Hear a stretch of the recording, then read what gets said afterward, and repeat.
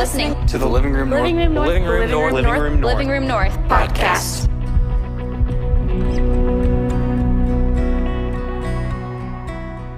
My name is Jake. If we haven't met before, I'm a small group leader of these fine gentlemen over here. Yeah, a lot of them are single, so stop by our room later if you're available. Not all of them, though. That's another story for another time. I'm really excited tonight to be in part 2 of this series that we started 2 weeks ago called Did God Really Say? And essentially what we're doing in this series is we're trying to figure out how we can discern what is true in a world full of misinformation. And so what do we do in a world that we see things that aren't true all the time, people are trying to lie to us? How do we discern what is true? I mean, really what we're doing is we're taking 3 weeks and we're trying to answer 3 of life's really big questions, which are these 3 things. Thank you, Andrew, for turning the TV on. That was really helpful. Actually, I was told not to call it a TV. It's a teaching message, display. That's great. Thank you for that. Turning on the message display. That's Andrew, everyone. Give him some love. Yeah, he's not single, so watch yourself. Here are the 3 questions that we're talking about in this series. Number 1 is, who is God?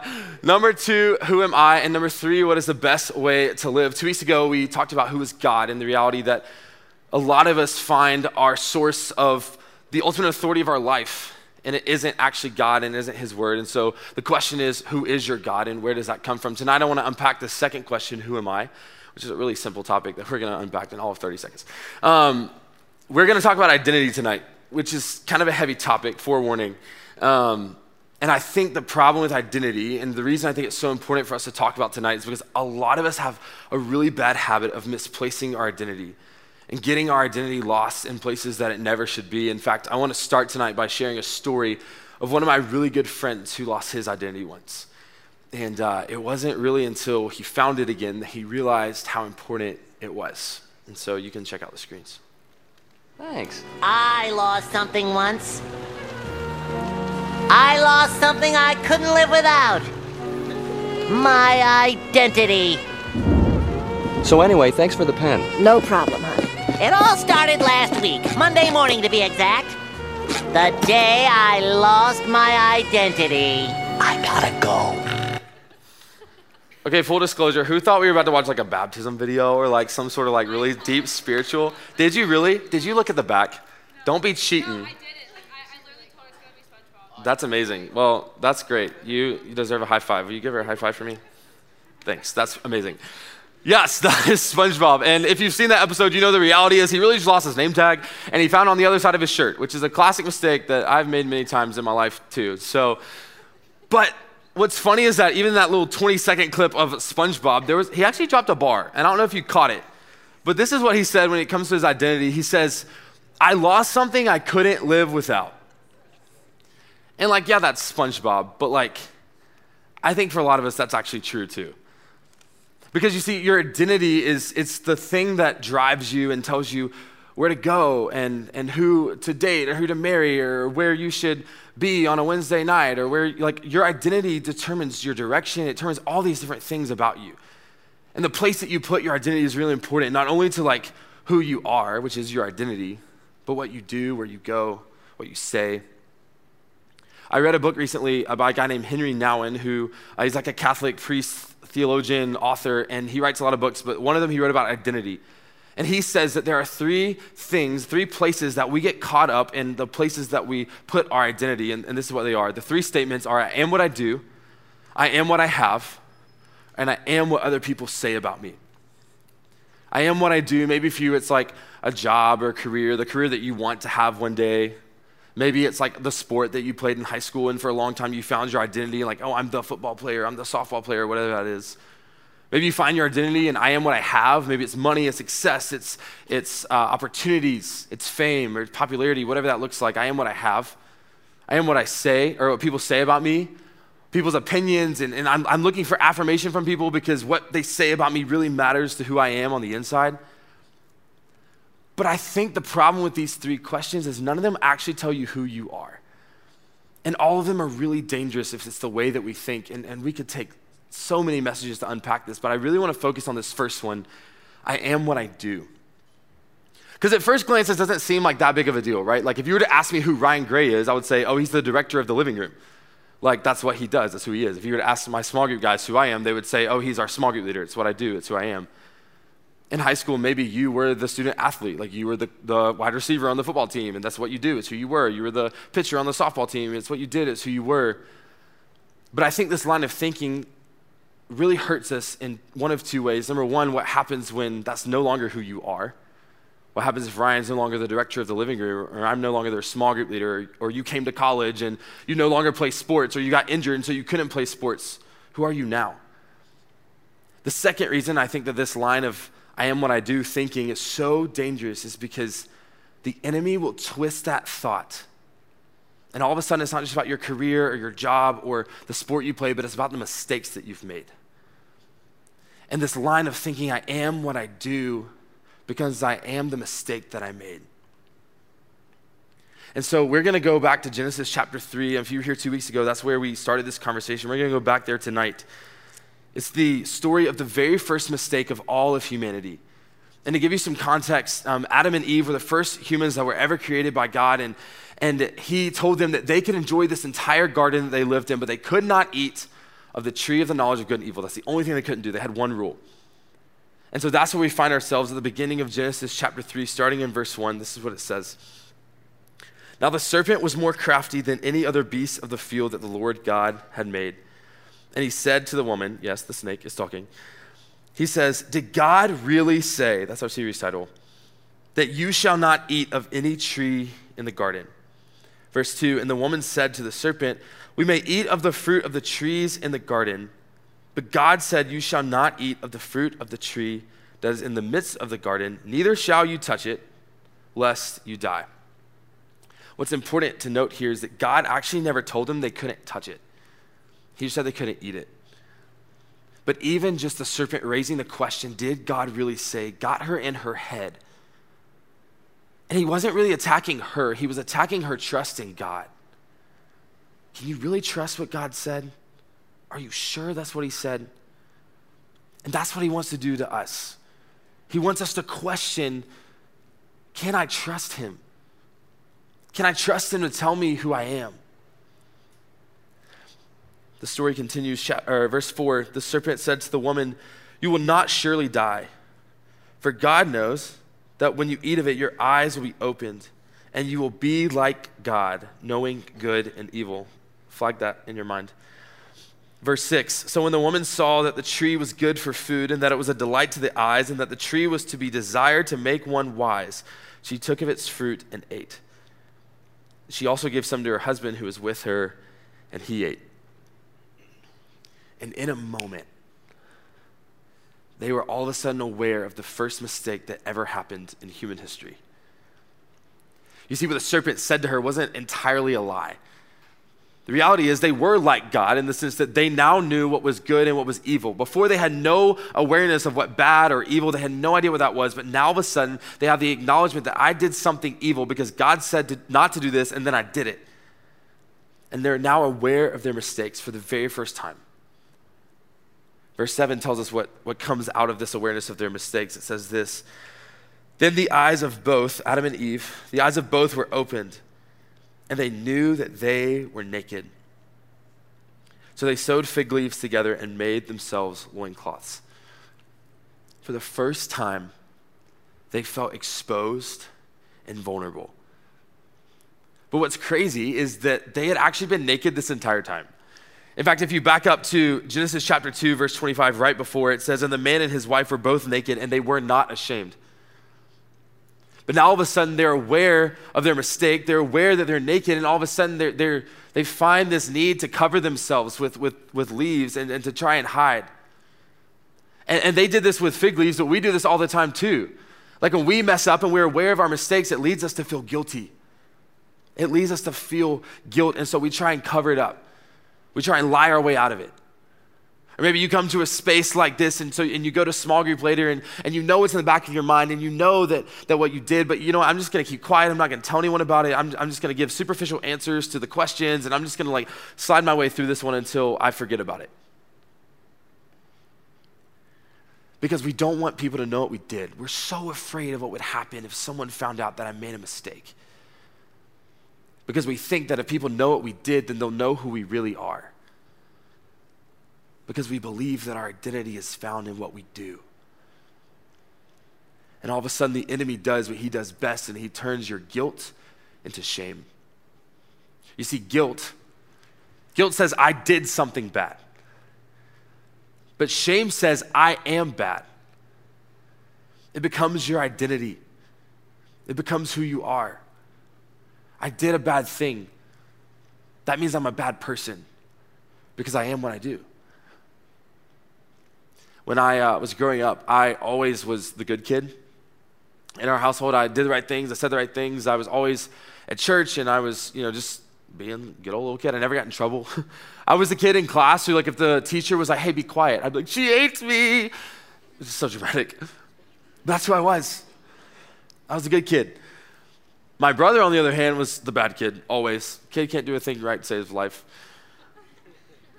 And so while I was practicing for our church youth group's praise band on a Tuesday night, my brother was puffing the devil's lettuce in the bowling alley parking lot, because that's what the cool kids did. And in my mind, I just had it I'm the good kid, he's the bad kid. That's who I am. And then my junior year of high school, me and some friends were hanging out at one of our friends' house, and we were all watching this movie, and something that you should know about me is that I do not try and watch a movie with me. I will fall asleep in the first 5 minutes. If it's dark and it's cold, I literally fell asleep in the movie theater on a date one time because it's dark and it's cold, and I'm ready to take a nap. So especially if there's a blanket involved, I'm out, cold.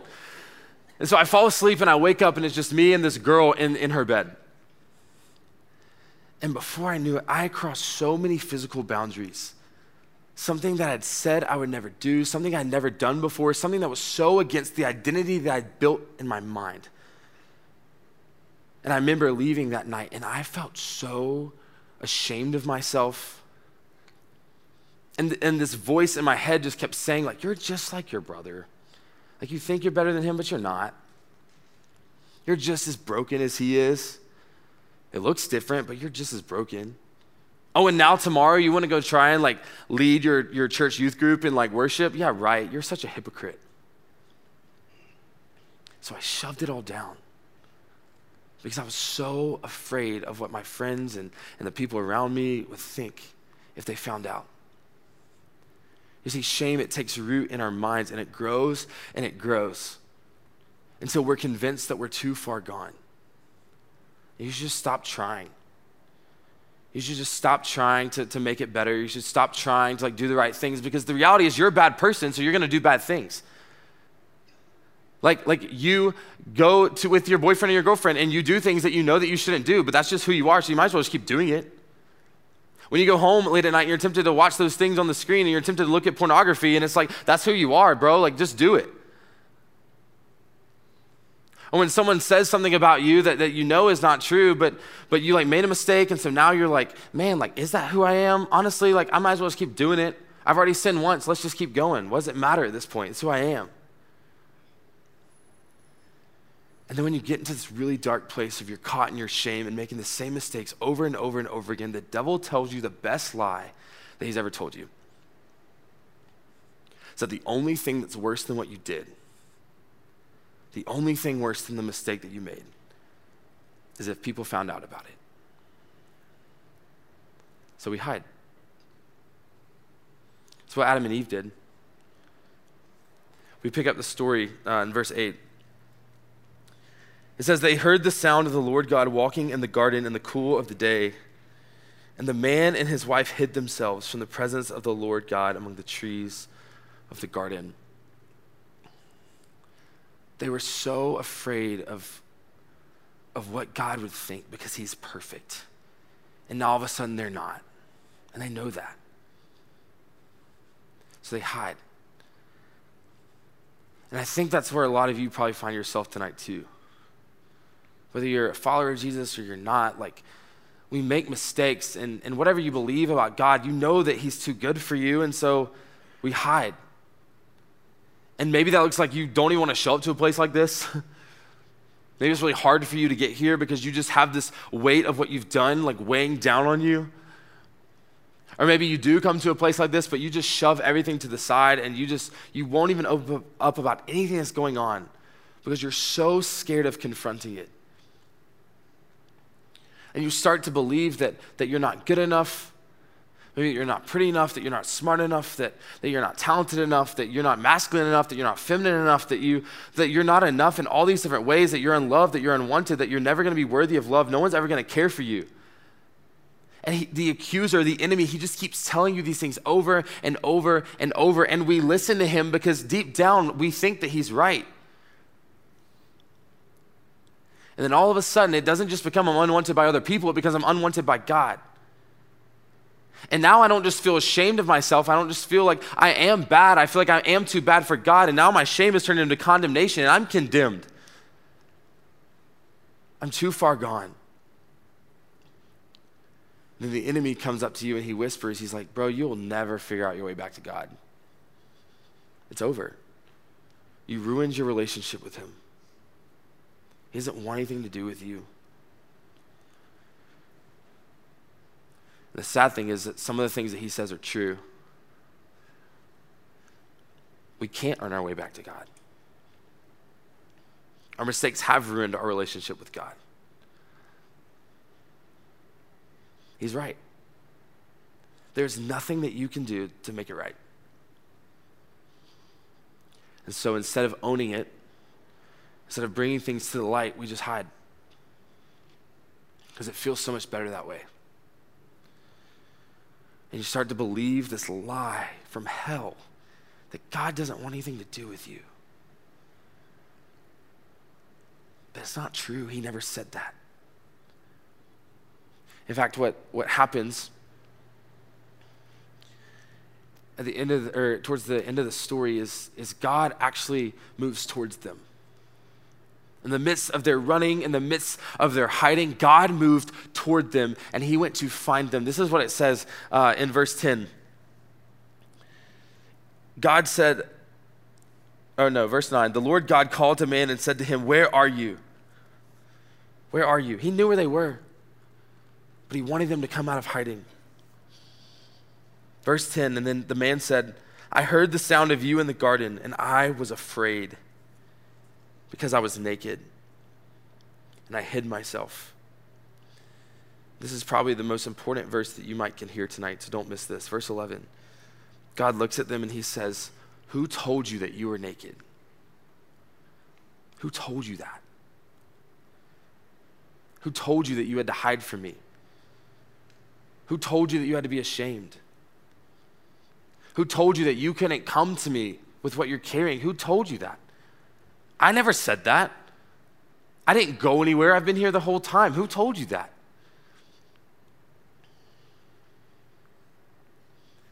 The enemy tells us this lie that if we want to preserve our identity and who we are, we have to hide.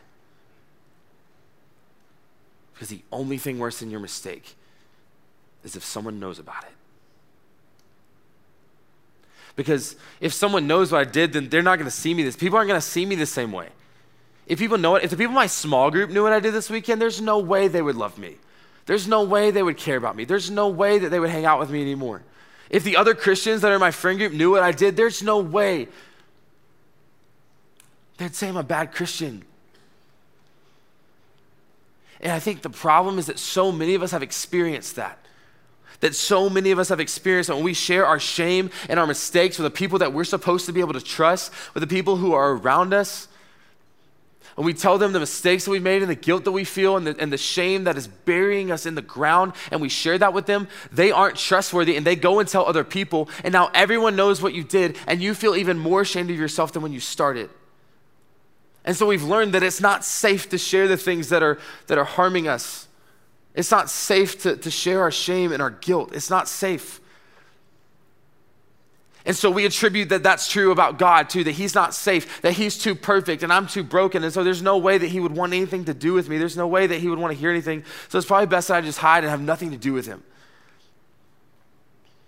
He's too perfect for me. Why would I go to him? But if God is perfect,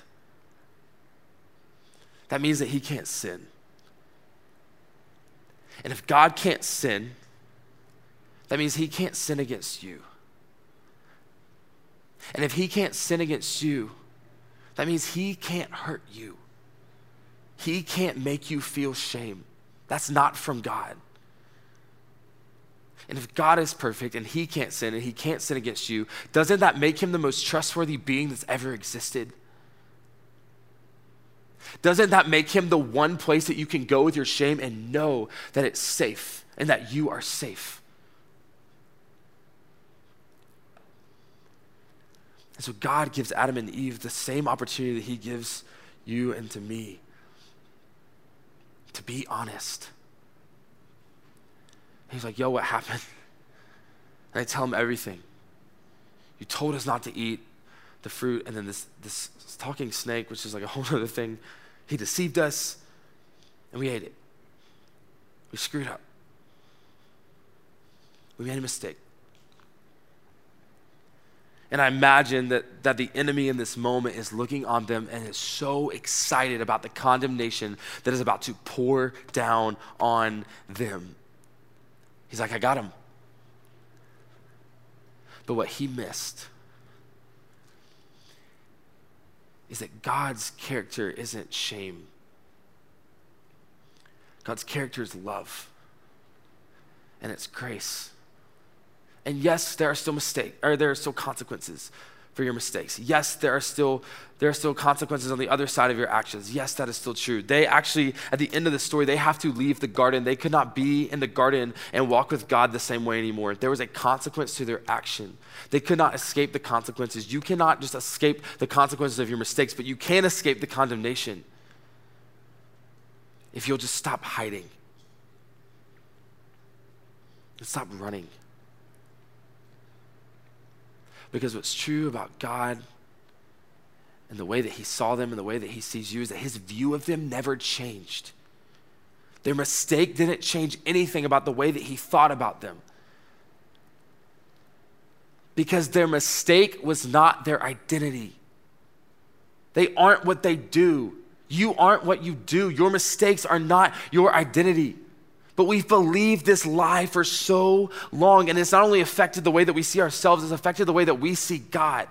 We think that his love for us and his acceptance of us is hinged on our behavior, and that if I can't earn my way to God, then it's useless and it's hopeless and there's no point in that. God never said that. Who told us that? He didn't. God's love for you, it doesn't depend on you. The love that God has for you has nothing to do with what you do. In fact, what's really cool is at the end of the story, before they have to leave the garden, God actually shows them this incredible act of love and care and kindness. You see in verse 7, they had covered themselves with fig leaves.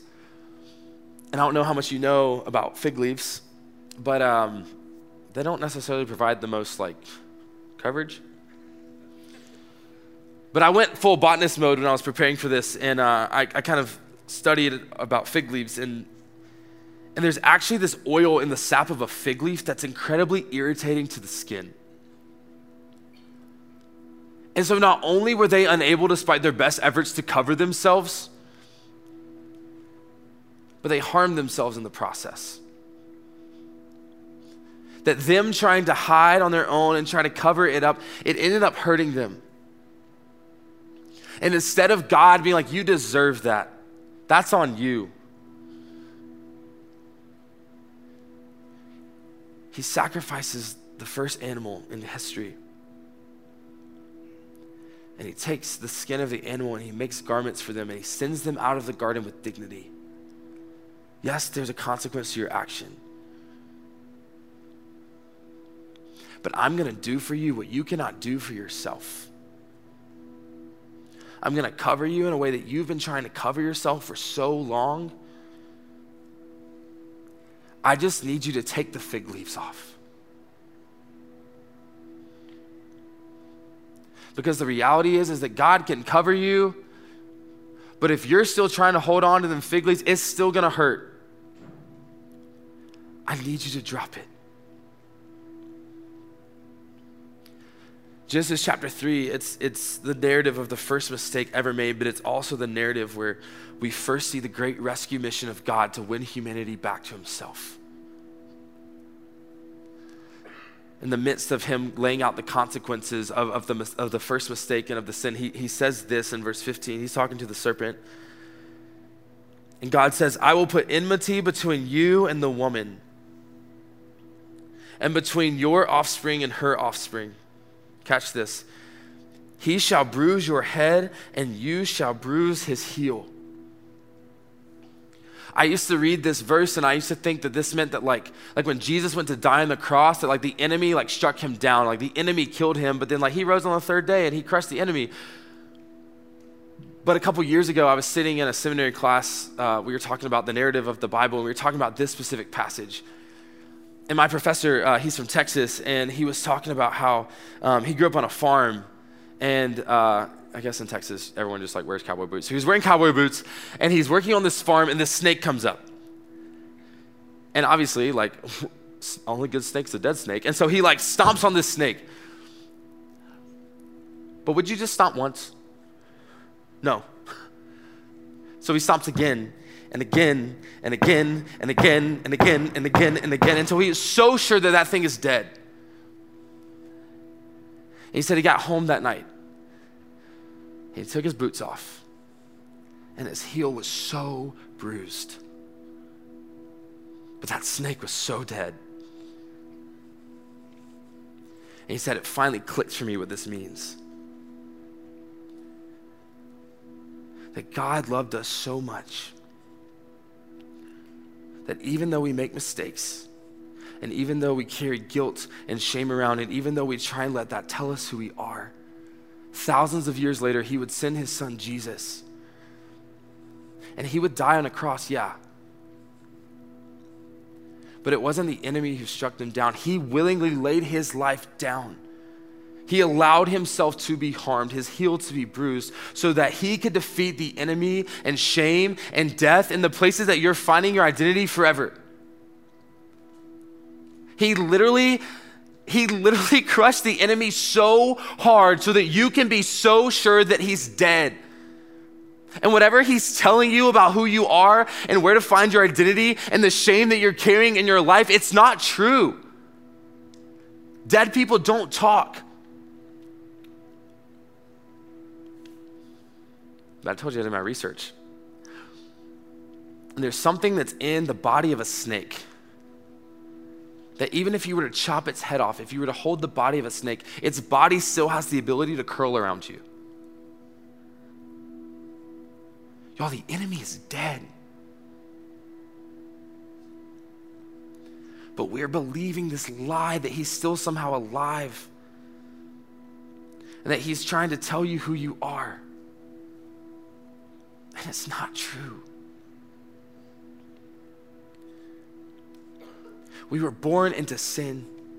We make mistakes, but God wasn't stopping there. In this passage, in Genesis chapter 15, tons of pages before Jesus ever comes, he's laying out this plan to say, I am coming for you, and nothing is gonna stop me. Yes, I know you're broken. Yes, I know that you have shame. Yes, I know that you're carrying this crap around in your life. Yes, I know that you're probably gonna run back to it again, but I don't care because I love you so much, and it has nothing to do with what you do, but everything to do with who I say you are, and everything to do with who I am, and everything to do with what's been done for you. And I just wonder if there are any of you tonight who are in this room who need to hear that for the first time. That the invitation to follow Jesus is to say, I am so done with the running and with the hiding. And I am so done letting a dead freaking snake tell me who I am. And I just want you, God, to tell me who I am. I'm broken and I need a Savior. I can't do it. I want you to be the Lord of my life. because I know that following you, it's not always easy, but there's so much life in it. And so I just believe in a room like this, that there's some of you who for the first time tonight, there's an invitation for you to step into a relationship with Jesus, to follow him with your life, to drop the condemnation, the bullcrap lie that God doesn't care about you, that he doesn't love you, that you're too far gone. That's not true. There's literally nothing that you could do that makes you too far gone. He literally defeated the enemy so hard to assure you that that's not true. I know in this room there's also a group of you that have been following Jesus probably for a really long time, and yet you still find yourself running back to the same things over and over and over because you won't let him tell you who you are. Or maybe you are letting him tell you who you are, but you're not dropping the other things that are trying to tell you who you are. And for you tonight, the invitation is to stop running, to stop hiding, to be honest. See, the thing about God is that when he found Adam and Eve in the garden, he loved them just as he found them.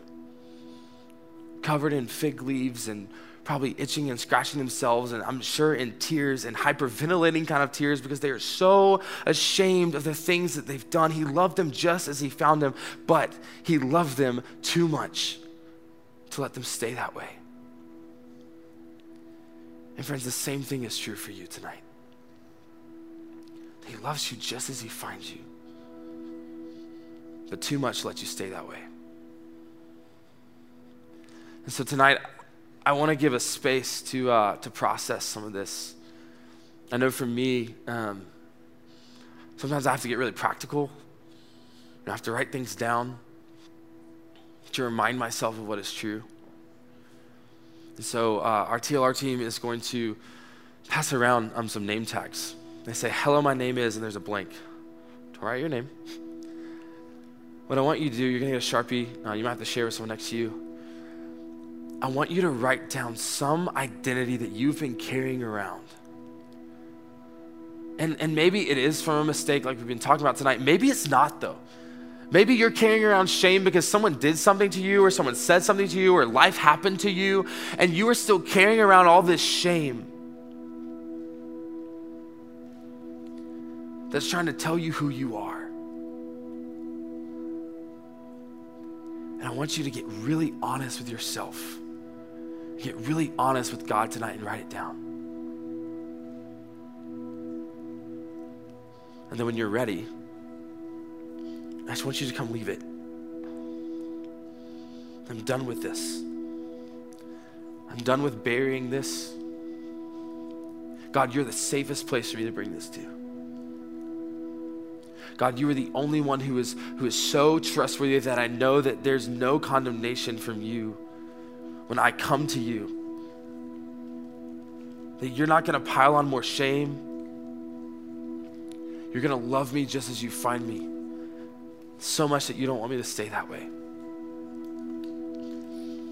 And I also know that in a room like this, I'm sure a lot of you have done something like this before where you've had to write something down and leave it. And it's just this church thing that we love to do.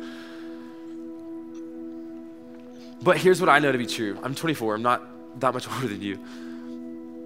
But I've experienced in my life that in different seasons, the enemy accuses me of different things. And sometimes, he brings up the past, and he brings up things that I've done in the past, but sometimes he's bringing up a brand new thing. And I need the reminder that anytime something comes up, anytime any shame comes up that tries to tell me who I am, I ask myself the question, who told me that? And when I figure out that it's not God,